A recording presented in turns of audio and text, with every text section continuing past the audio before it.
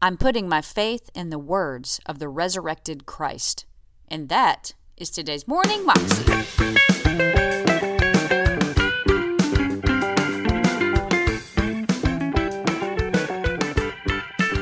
Welcome to the Morning Moxie Show. I am your host, Alicia Sharp. Today we have part 2 of Dr. Rice Broocks' message about the last Adam. Here's Rice Broocks. So tonight, I want to read a verse, 1 Corinthians 15.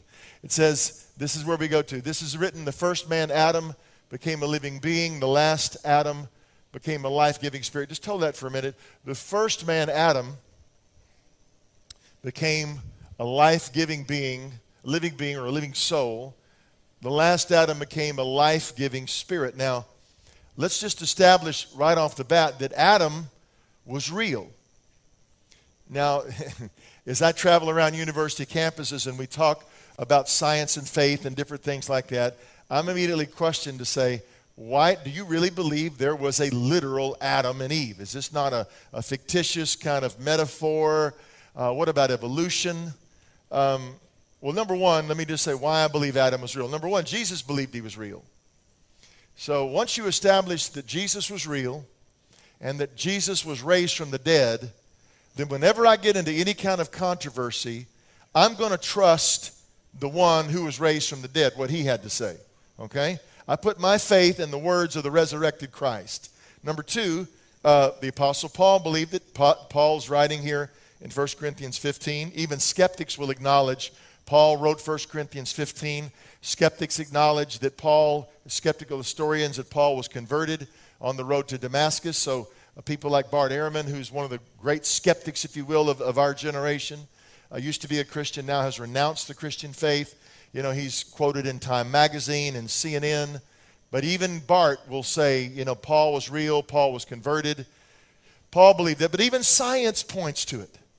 Science, you know, there's a bottleneck. If you're a geneticist here tonight, then you can concur that when you look at human genetics, that it bottlenecks. That we can see that it looks like that humanity came from one person, or, you know, even they get down to saying, well, you know, there's this small pool of gene pool, and then it grew out like this. Contrasting that to animals, in the Cambrian rock you see, in the fossil record, you see a sudden explosion of all kinds of life forms almost immediately.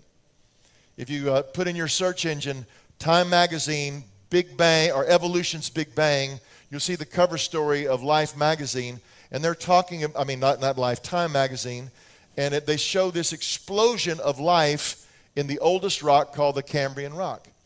Last year was at Charles Darwin University in Darwin, Australia, with a physicist I work with, and after our lecture, we went out to talk to students, and basically a student just said, I want to believe in Jesus, but I can't get over what I think is the truth, which is Darwinian evolution. And if evolution is true, then that means the Bible is false.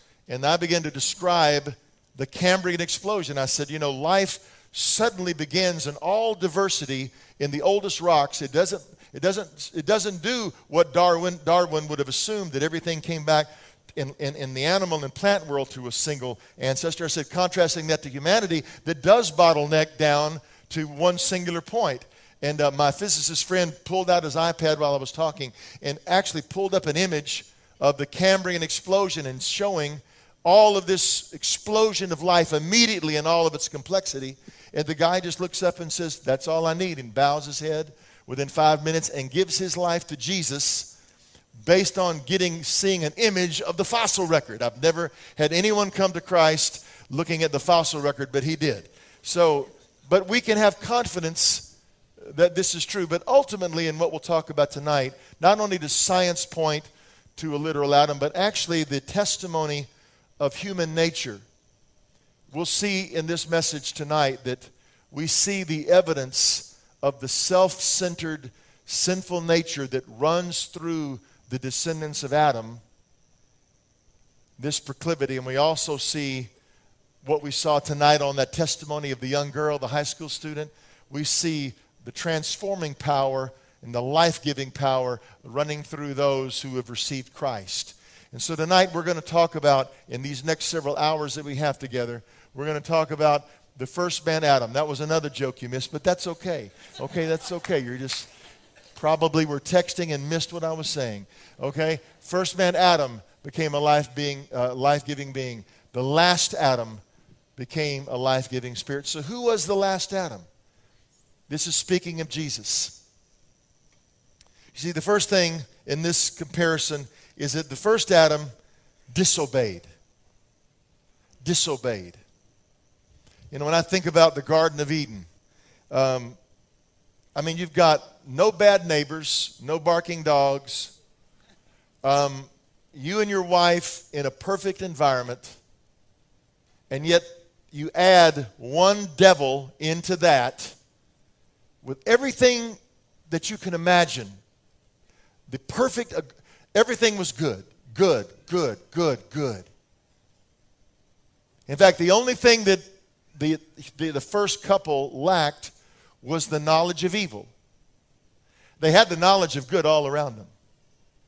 You know, isn't it funny how the enemy comes and tells you that you lack something, and that is, in order to really know reality, you got to know evil. You got to try it yourself. And all God really did to Adam and Eve in telling them, you don't need to know evil.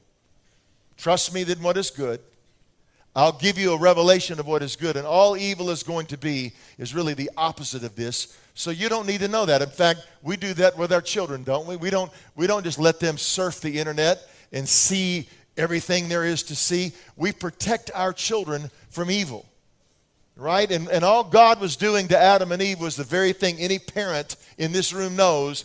I don't want you to see this. I was sitting watching TV several years ago, and my youngest was probably about 12. He's 16 now, and something came on the TV, and he just reached his hand up and covered my eyes. He said, "Don't look, Dad." And I pulled his hand down and said, "How do you know? How do you know to tell me not to look?" I mean, it was obviously backwards. But, you know, we're constantly as parents, aren't we, saying, you don't need to see that. Don't listen to that. God was telling Adam and Eve, there's certain things you don't need to know. That was Dr. Rice Brooks, and you can find that clip on YouTube if you search under Rice Brooks, The Last Adam.